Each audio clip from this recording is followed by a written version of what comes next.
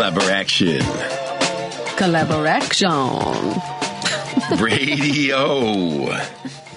Here we go. Radio killed the video star, but we are still trucking on episode 34, I believe. Oh, wow. Sweetness. And we have a sweet show with the two Marias. Welcome to Collaboration Radio. We're here at the intersection of art, activism, and social change. That was the queen of house music, DJ Lady D, with our intro. She was our guest last week. She's amazing. And just voted best DJ, I believe, in Chicago by the readers of the Reader. The readers. Yeah. Thank you for joining us on WCPT 820 AM. We're here live in the studio at 5400 North Milwaukee with the big antenna stretching up, and sending waves out to the world. Chicago's Progressive Talk Radio. We're also streaming right now live on Facebook. What's up? I did a lot of finger work last week. I thought it was kind of fun for Dee's song. What's this? And I think you two are on a two-shot there. I'm not sure. Oh, okay. And you can also get this after the fact on Apple Podcasts, Spotify, YouTube, and everywhere. Thank you, Alex. You get your excellent digital stuff. I am Anthony Mosley, and I'm here with my favorite person in the world. Hi, everyone. This is Sandra Maria Delgado. Sandra's been doing some co-hosting, and it's always good to spend time with Sandra. And we have a very special guest. We're going to introduce her in a moment. Sandra, how are you? I'm doing great. I'm enjoying the sunshine today. Thank goodness for the sun. It always helps. Sun is shining. Yeah, it does. I guess that's why one of the good things of being deprived of the sun for so many months. You know, I have been just really taking my vitamin D, and I just want to remind everybody that if you live north of St. Louis, you are in the vitamin D deficiency belt. You cannot get enough vitamin D even if you eat sushi every day. It's true. So you need to take some vitamin D. And I plummet my vitamin if I don't. So I've been on the regimen of vitamin D, and I'm feeling much better. I have more energy than I was 6 weeks ago. The other thing that's going on with me that I'll just share with our listeners quickly because it's really interesting is that I had a little knee injury, and I was stretching and heating and cooling and stretching and heating and cooling, and it didn't go away. So I went to the doctor. They put me on some steroids, and I'm on day 4 of those today. My knee's feeling better, and I can smell again. Anthony stopped smelling things about 6 years ago, I think. He lost his sense of smell. Oh, my goodness. Mm-hmm. And all of a sudden, I can smell again. And it's really kind of weird. I had gotten used to not smelling things. And now I'm like, is that me? Oh, thank God that's not me. But I have a very tolerant, amazing partner who loves me for my smells. So that's what's going on here. Collaboration Radio is sponsored by the Joseph and Bessie Feinberg Foundation and donors and members like you.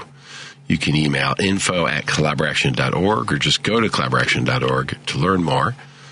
And you can buy an ad package or become a sponsor, or you can pitch us a PSA or promote your favorite thing, as long as it's connected to art, activism, and social change.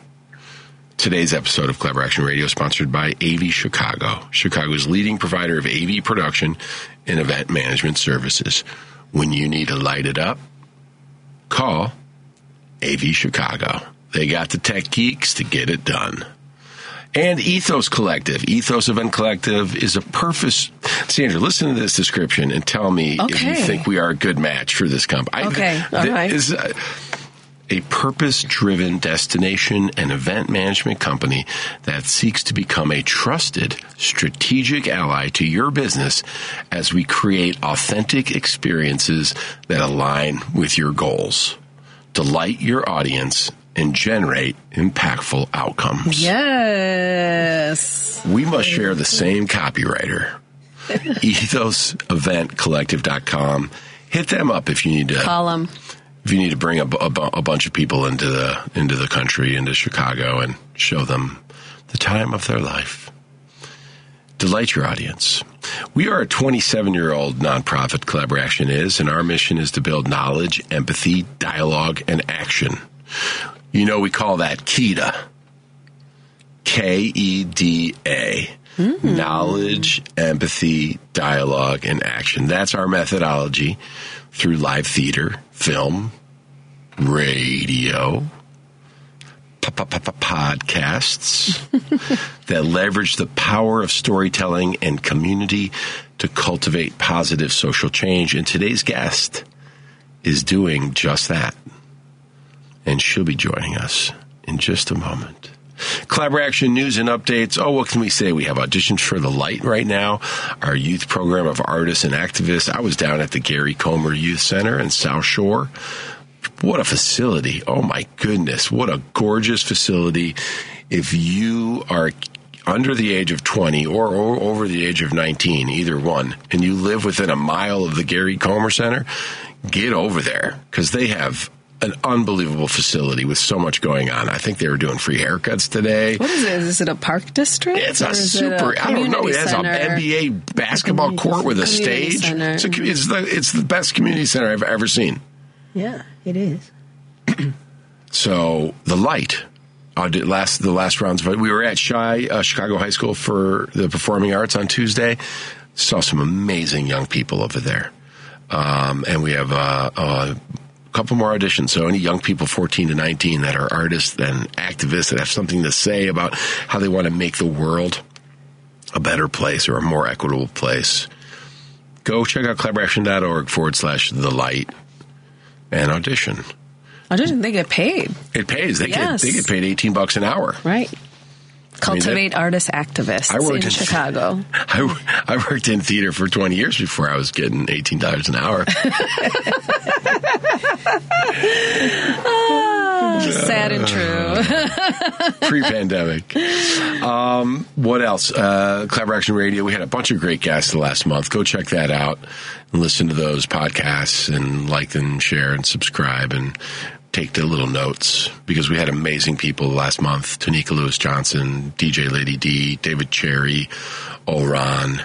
Next week, we have Miranda Gonzalez of Urban Theater Company coming in. Amazing. And then after that, we have Maida McNeil. Oh, my gosh. Of Honeypot Performance. Wow. Yes. Project. 2 powerhouse Chicagoans. But today, we have Maria Pike.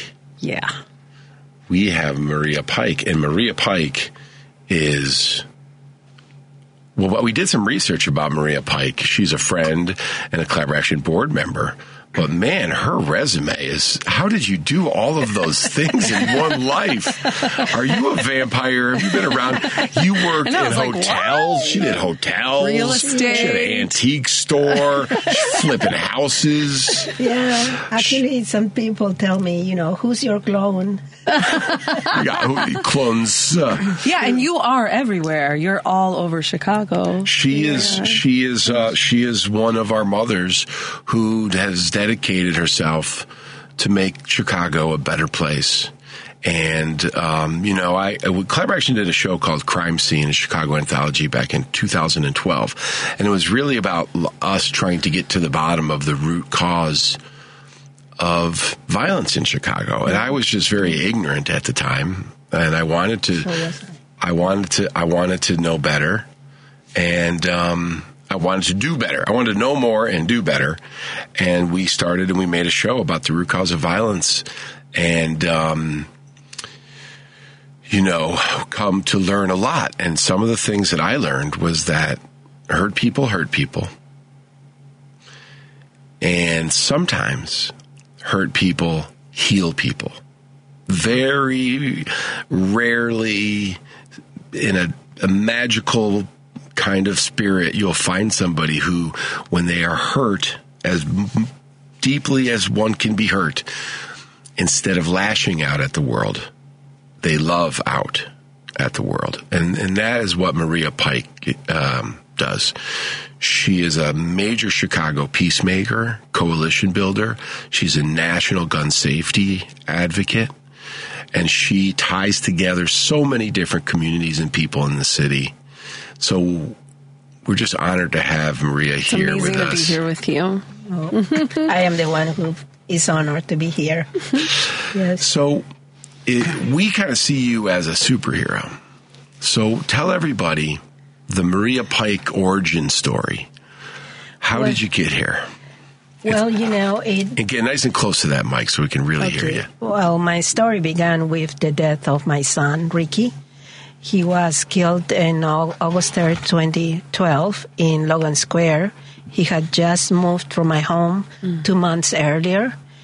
And it really, my bubble burst because I was one of those moms who, minded her own business, who was pretty private. And I am naturally very shy, which is funny because I have to face so many situations every single day, and I have to speak up because my voice now is the voice of my son. And my son loved Chicago. He had zillions of friends from all different cultures, races, geographical areas, and he was deeply loved.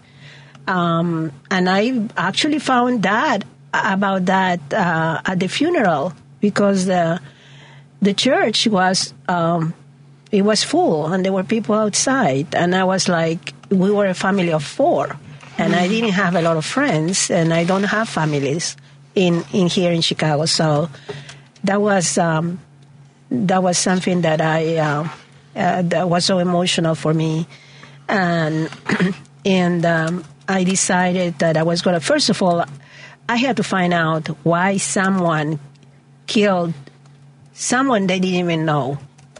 And I ended up walking the streets, plastering.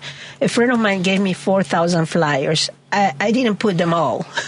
But, every time in Logan Square, every time somebody pulled my flyer, I would paste them again. I would put another one, and I would knock on doors.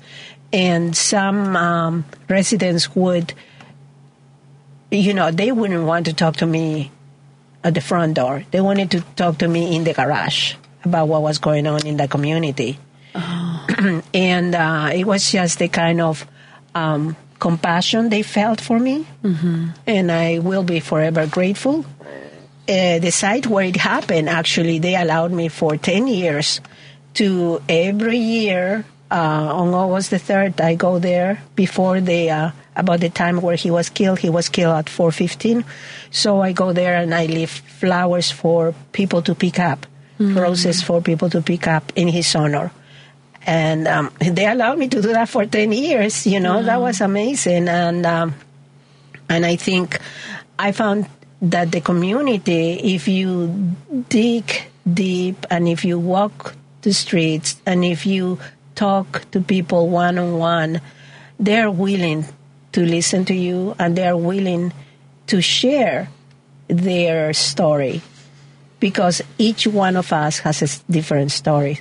Every single murder in the city or anywhere is actually unique. There is no single homicide that is similar to another. So it's very difficult, a very difficult situation to work on. And I had to walk through the judicial system to the courts. I had to wait 7 years, but I was one of the blessed ones who actually had the person in custody, Unfortunately, and that's where I learned to, I met someone his name is Xavier at the University of Chicago, because I was a big-time investigator. I wanted to know from everywhere, and not necessarily the newspapers. So I met this young man at the University of Chicago. They were having a summit. His name was Xavier, and Xavier was a returning citizen. And Xavier was asking for forgiveness and talking about how much it pained him to remember the day. It's the 27th, the day, and how he he was looking for forgiveness. Right? Mm-hmm. But he was doing amazing work at that point in time, and he was working with trying to eliminate the life sentences for youth, the incarcerated and incarcerated children advocacy network. And through the years, he has been able to help eliminate that in many states. Mm-hmm. So his work every single day of his life, not atoning for what he did. And he called me on that in December. When I met him, he was very embarrassed to meet me and my friend because we were survivors of gun violence, and he was, on the other side of the fence. But he called me on that December, and he said he was grieving. He truly was grieving. He was crying. And I was also crying because December is horrible for survivors. And the two of us were, talking about, forgiveness. And I thought about it for a couple of days, and I realized that I was going to forgive what this other young man did to my son, but he had to be accountable for it. And a huge weight came out of my shoulders because I had spent almost 2 years without sleeping, with anger, hate, wanting to get even, hiding on my car at the wee hours of the morning, trying to see which gang, because it was a gang member who killed him, which gangs I could see before they arrested him. I didn't know who it was. I wanted to see what they were doing in the middle of the night. And then, unfortunately, after 7 years, he was, by law, he had to be 80 years in prison. Basically, he was going to die in prison, and I do not believe in such long terms. I think that he could be redeemed, and he could learn because, after all, Xavier became such an amazing human being. He was raised at age 13. He was being raised in prison, but he had a lot of supporters who loved him, who wanted to help him. Father Kelly was one of them. And so, why not? He could redeem himself. I don't need anything from him, but he owes it to his family to find his God, to educate himself, so that when he came out of prison, he could be a role model for his children. Mm. He was very young, but he had already 3 children, I believe. Unfortunately, this year I went through a very... They had called me the previous year to tell me that there was a technicality that they were going to... Because of that technicality, they were going to have to start again.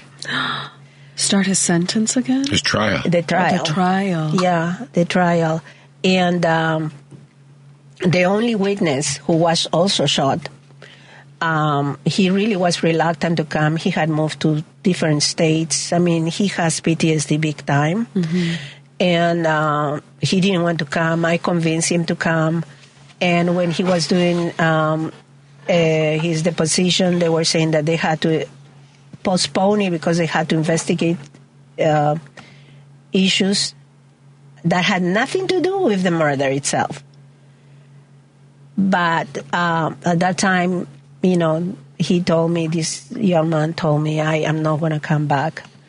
I can't come back. So we decided, the Attorney General decided to give him an offer. He couldn't refuse. But that was beyond they didn't consult me for that. That was a decision that they made based on their experience, and they decided to give him 20 years at 50%, which means that the day after we were in court, he was released. Wow. Mm-hmm. Now, that's where we talk about, forgiveness and accountability. I don't wish him anything. I actually want him to do well. But I know in my heart, because I have been working in these spaces, in prison as well, that he's not ready. The day that he took the plea deal, he announced in public that he took the plea deal because his family needed him, but he was still innocent. Oh. Mm. So that right away tells me he's not taking responsibility for what he did. He's not accountable. And I pray that he's not going to be hurting the community in the future. That was a really bad situation. But, and then something really weird happened that same month. 3 days later, I was called. I was asked to go, to the Bulls Stadium, and I had told them the Joaquim Noah Foundation, and I had told them I wanted my son was a huge fan, and he wanted his ashes, over there, and so Joaquim helped me accomplish some of that, and so I was walking, came home, parked, all of a sudden I get carjacked, so. I am thinking about this. I hope they don't take my bag because there are some of his ashes are there. I hope they leave his picture alone in my car, the car that they were carjacking. And they held me, they stranglehold me, and I was on the floor, and I could only see legs. And I could tell right away that they were very young Hispanic kids. And so I said, and then my son's image kept coming. So I said to the guy, to the kid who was holding me, I said to him, son, why are you doing this to me? I already lost my own son. Lo and behold, he didn't answer. He didn't say anything. But when they were finishing, getting into the car, doing the stuff, there were 4 of them. I was trying to stand up. He released me, but I couldn't stand up. So he grabbed me from one arm, trying to lift me. And then he called one of the other kids to help me stand up. Right? And what did I learn from that? I learned that you can talk with your heart to people that are actually those knuckleheads who are still in my car. But then he found enough compassion or even empathy to realize it could be my mom. Mm. Because of where they are at in this thing. That was the night after the Bulls game? The night of the Bulls game. I was coming back. It was around 10:25 in the evening. And I was just floating on air, Yeah. Because mission accomplished, right? And somebody came from behind and threw me to the ground. And this happened. But the lesson that I learned, I was very upset, but what I learned was that I should never give up on the kids. Never. If you thought I was going to give up now, you're totally wrong, because these knuckleheads show, while they were stealing my car, they show compassion. And then I heard that on the north side, there had been like 8, crimes committed after like 90 minutes after. And they saw the plate. They read one of those blue lights. They saw the plate of my car on Belmont and Lakeshore Drive. And that's around the area where these 8 crimes happened. So, for sure. And then they said that they had guns. So, basically, I feel that once again, my son came to the rescue and probably told me, tell them about me. And I did. And that's why they spare me, But on the other hand, I know that those kids can be redeemed. We need to talk to them. How are we going to grow empathy in a world where our kids do not feel the love of their families or the community itself? Yeah. And actually become good citizens eventually. It's not there anywhere. Civics is so important right now. We have to go back to civics and understand why we as children have rights and adults have rights, and why we behave in certain ways, like the bus, right? Why are you living, have a bunch of children sitting on the elderly bus, and they will not move, right? Right. Well, there's a reason for that, right? The physical reason why elderly need those spaces, but nobody's talking about civics and your role in community. So, yeah, that's the story. And then I actually, I was invited to go to Congress early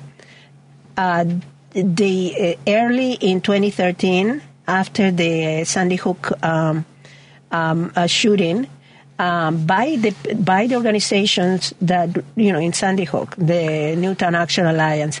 They invited us, they paid for our stays, and they walked us through Congress, and we learned to lobby with them. And we were not the two-horned people that they thought Chicago parents were.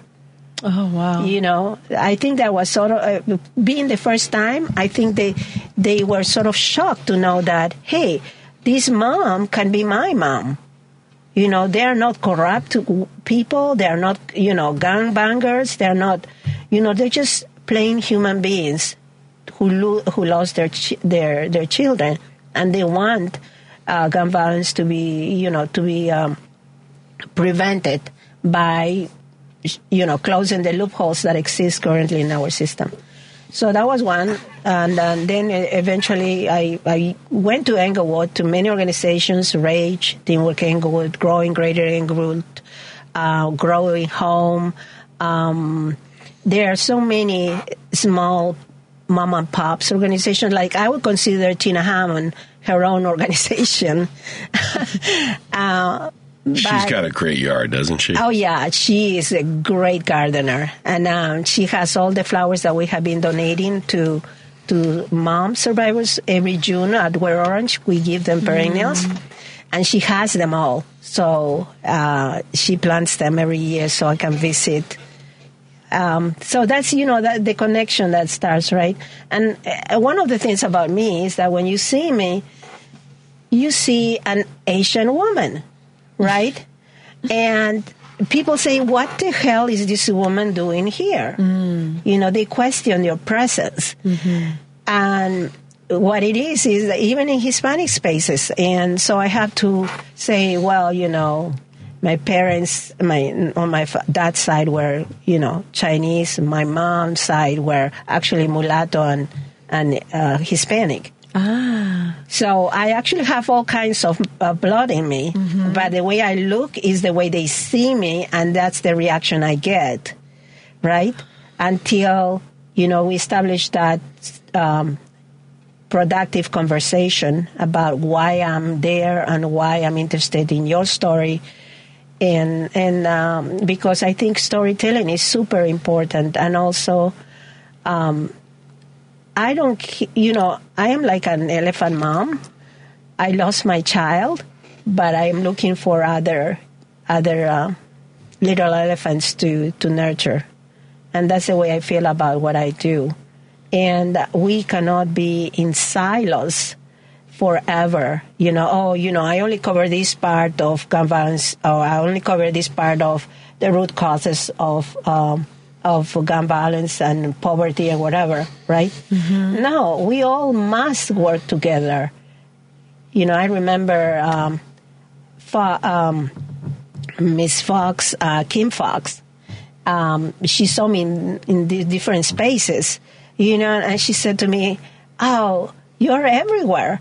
And I said, "Well, I think you're thinking that I'm crazy, but there is a method for my madness. I do believe that we are all connected." And she understood that, I think that the more we are connected and unified, the more our voices, that we actually talk about our truths and our stories, mm-hmm. the more we're going to have that kind of energy to move our issues forward. And our issues have to do with poverty, disenfranchisement, gun violence. And also, we need to not only do that here at city level, we have to do it at state level, we have to do it at federal level. Luckily, Governor Pritzker has been fantastic. He has so far five laws that he has signed protecting, gun violence prevention. His latest one was PICA, Protecting Illinois Communities Act, which has been amazing. Ours became the 9th state that actually passed a law banning assault weapons, banned high-capacity magazines, and switches. And why am I saying switches is because it directly affects the community of Chicago. Switches are very cheap, and you can get them anywhere. Online, you can get them for $20. You just put it on your gun, and it becomes a semi-automatic or weapon. So that's very dangerous for us. So we're very happy that he went for that, because I think the caucuses, the Black caucus, the Women's caucus, they wanted to include also switches, because high-capacity magazines, AR-15s, they tend to be the favorite weapon of choice. That's the weapon of choice for mass murderers, and those murders tend to happen mostly in areas outside the cities like Chicago. It happens in the suburbs, in schools and all of that.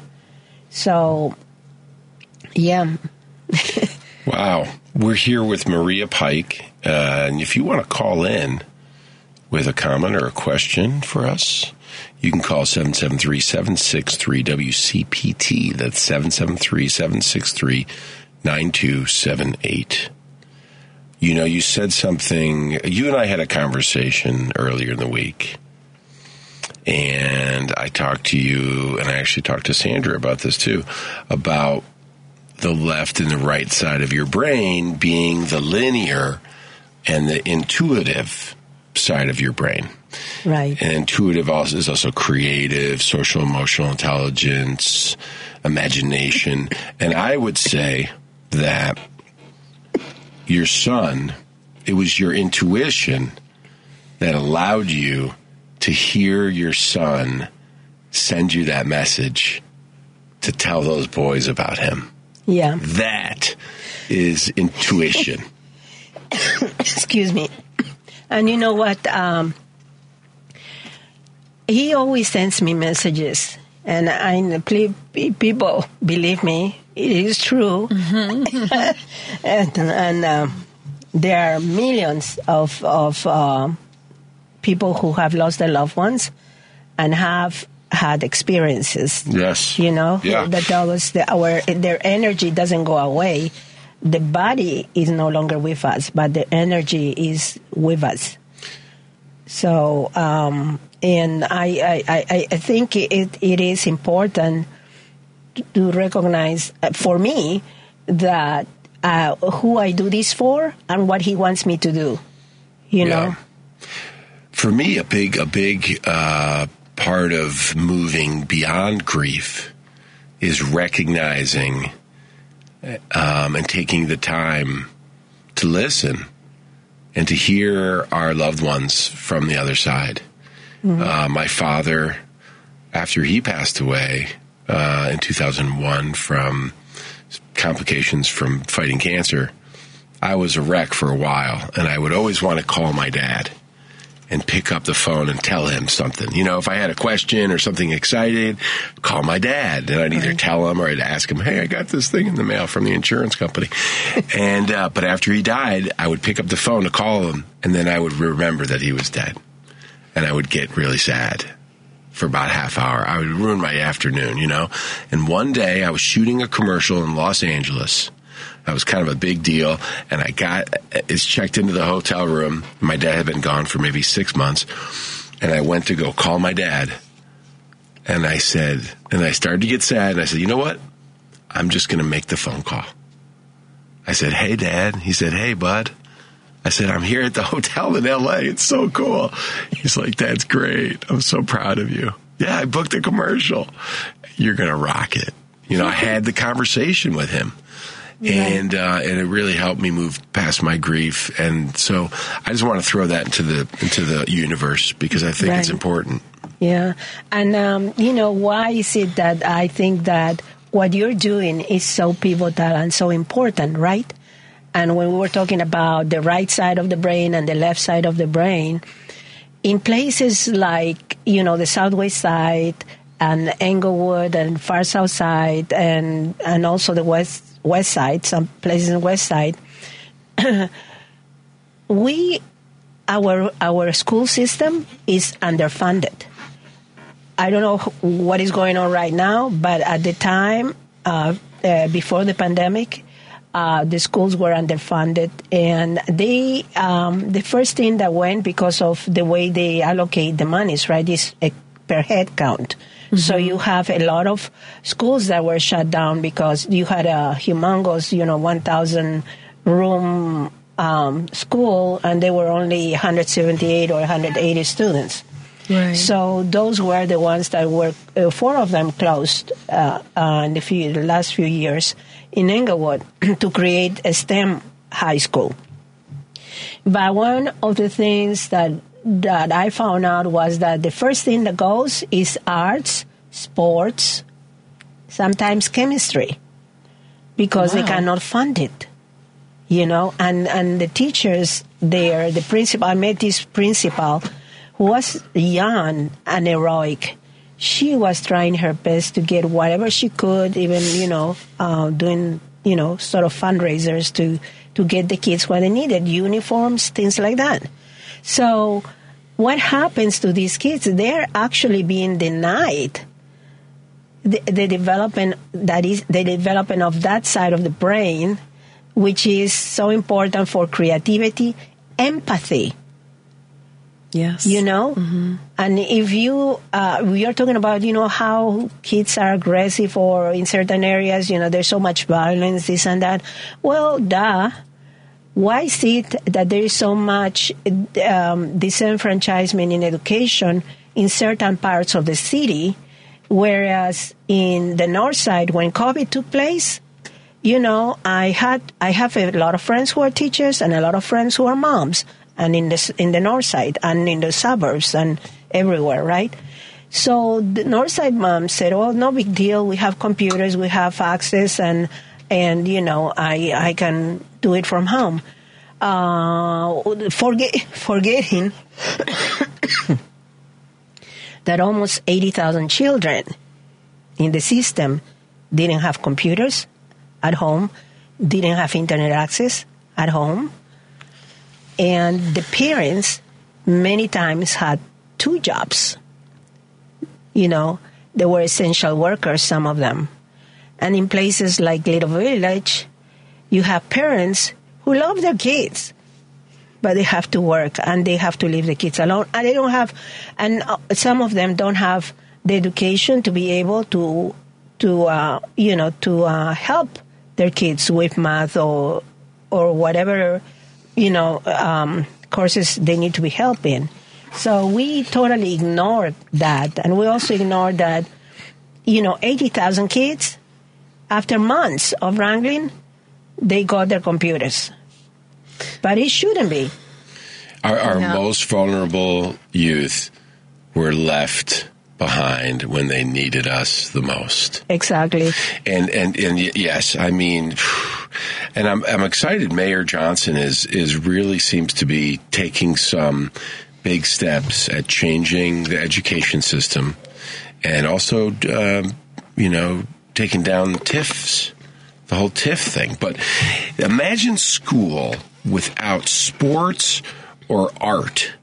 That is called a place of no fun. And if you are a kid and you have to go to a place of no fun 5 days a week to do math and no offense, I know everybody's phone can do it now, but it's when the aliens look at us, when the Martians take a look at how we do things, they say, well, of course it turns out this way. This is how... It's the consequence. It's the design. Right. It was done by design. The kids here see that the kids over here are actually have everything and they have nothing. So that contributed to their mental well-being as well. And we have actually 2.5 years of lack of socialization that affected them. Yeah. And that's why we had in 2021 so much crime, right? And now even carjacking, 300% increase, over 300% increase in carjackings. The carjackings is a phenomena that started with isolation, COVID-19, and the internet. Yeah. So right now, you don't feel safe anywhere. But on the other hand, it is that we cannot stop our efforts to help the community, not only help the families who have been affected by gun violence and homicide overall, and the kids who suffer the consequences of the loss of their siblings, of their parents, of whoever. Because if you're telling me, hey, the kids don't need help, it's the parents, that's totally wrong. We have to approach the healthcare treatment for the parent as much as the kids, as the young kids. And the kids are the parents of tomorrow. Exactly. And you can never start too early. Correct. The first 18 months of your life pretty much lay the foundation and the ceiling for your capacity to love and give love. And exactly. Be loved. Yeah. And it is like they say that, not everybody is born with empathy. And how you need to grow it. How do you grow it? By providing care in the first years of their lives, of the kids' lives. And that is not happening. And you're saying, oh, the parents don't care. I will never criticize a parent for what is happening to their kids because I do not know the story behind that parent. I do not know whether it's domestic violence. I do not know if this parent has 2-3 jobs, which is not uncommon in places that, little village, right? And back of the yards. And it's sometimes not so much in Pilsen, but yeah, those are things that we need to work on.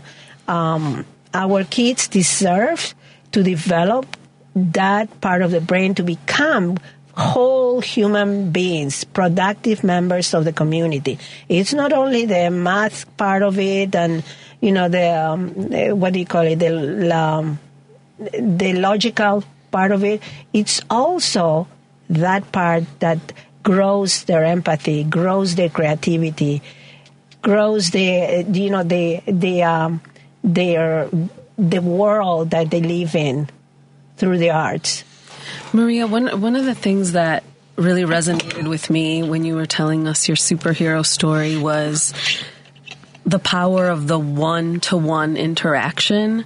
And I think when people think, oh, I want to help, I want to plug in, they think that it has to be this big grand gesture, but we really underestimate the power of one-on-one. And your story is such a inspirational story of the difference that one person can make. So I'm just wondering, to everyone listening out there, what comes to mind for you as a way for people to plug in, whether it's supporting Chicago's youth or advocating for gun safety? What are things that come to mind that someone can do? Well, a daily act of kindness goes a long way. You don't have to be a millionaire. Many activists in Englewood don't have a penny, but they do the work. They volunteer, they do it for the community, etc. So you don't have to have money. All you need to do is commit yourself to acts of kindness in your community and for others. It's very important to serve.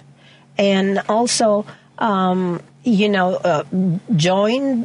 organizations that are working on gun violence prevention, domestic violence, and organizations that are serving the public, like New Life Centers of Little Village. I mean, they're doing a fantastic job. They have, I believe they have so far like 3,000 apartments that they have served. Wow. And I understand that it's 13,000 people. It's the power of serving without anything else, You just serve because it's the right thing to do. Don't serve because you're going to get something back, because you're going to be elevated, because the news are going to be here, et cetera, et cetera. That doesn't work. And that will help you also grow your own empathy, and conversations are so, so, so important. A one-on-one has always worked because, you don't get the trust when you look different than people are. All you can do is say, I'm here because I have my best intentions in offering my presence and my help. And I'm not going to be, because there is a lot of resentment in communities, right? That they see these newcomers who say they're going to, invent the wheel. Right. When we know that the wheel doesn't need to be invented, but we know that we need an ally who can serve, not an ally who will use me as a stepping block. Mm. And that is the mistrust that exists in communities, especially with people who are actually doing the work within community. That makes sense. Mm-hmm. Mm-hmm. Yeah. So,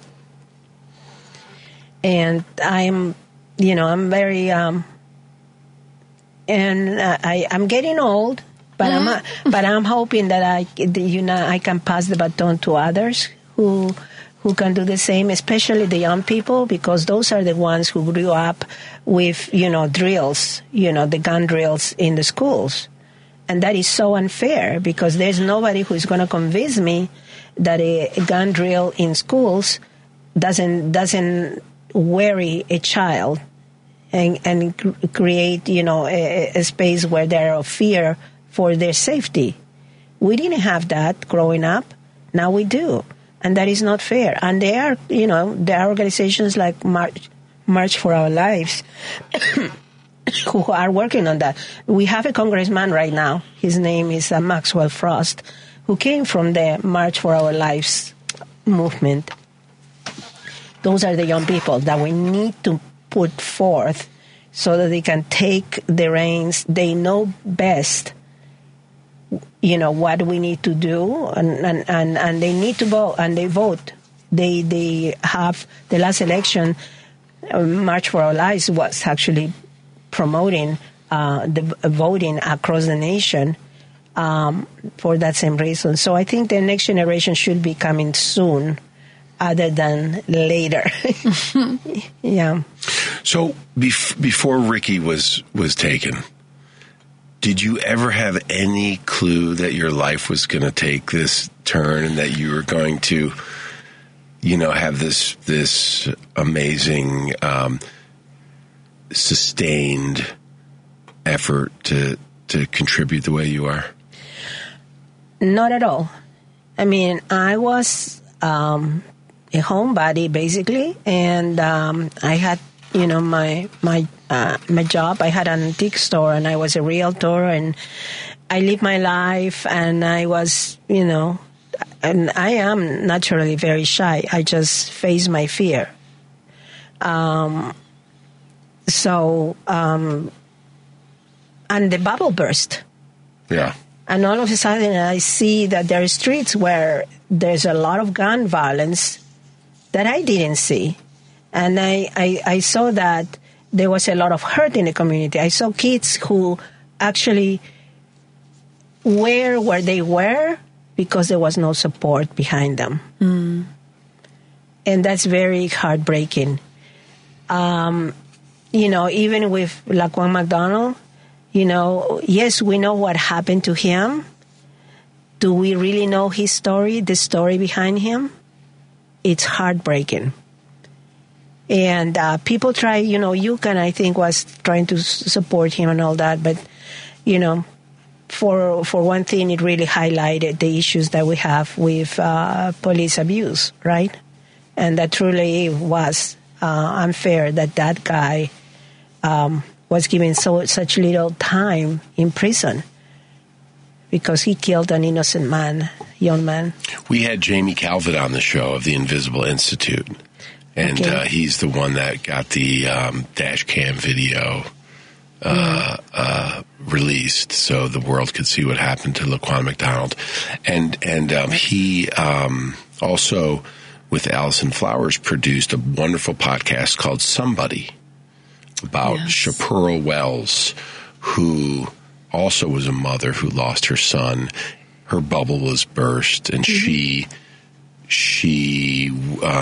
recorded her conversation with police officers, and her son was handcuffed to the gurney and died in the ambulance. And he was shot, and he drove himself to the police station. Mm-hmm.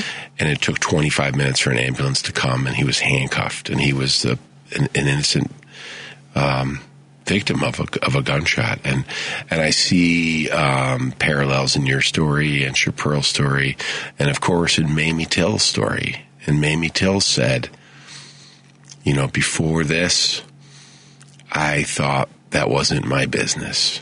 But now I realize everything is my business. Yes. Folks, we are all little cells inside of the same body.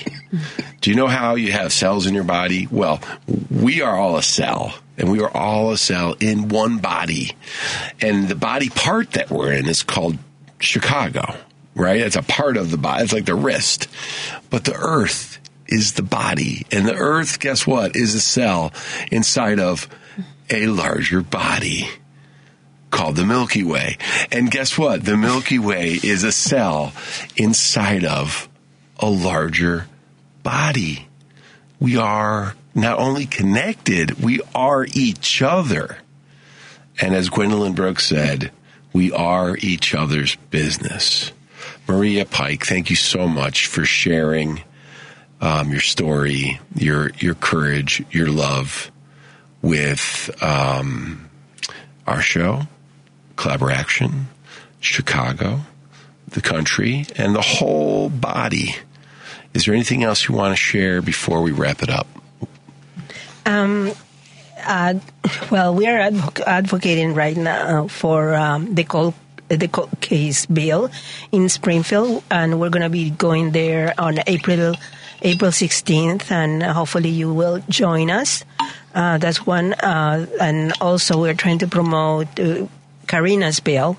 I'm sure a lot of you know the story behind Karina. And let's keep moving. And, you need to participate. You need to be part of the force. Where do people go if they do want to join you in Springfield on the 16th? You can go on Facebook and look for Moms to Demand Action, and you will be able to see our announcement. Everybody's welcome to come. Last year we had about 600 members, and there was a year where we had 900 members. And, the governor has given us his ear. So we are actually, very happy with what has been happening in this state. And we hope that other states do the kind of work that he has been doing all along. Your son must be so proud of you. I'm proud of him. What a great show. Thank you for joining us. Maria. Hey, everybody, enjoy the day. It's Saturday, March 2nd, 2024. We are in the present moment right now, and right now. The past and the future don't actually exist. So get off your couch. Just keep on listening to WCPT, Collaboration Radio. Get out in the sunshine while we still have it. March for something. Yeah. Absolutely. Absolutely.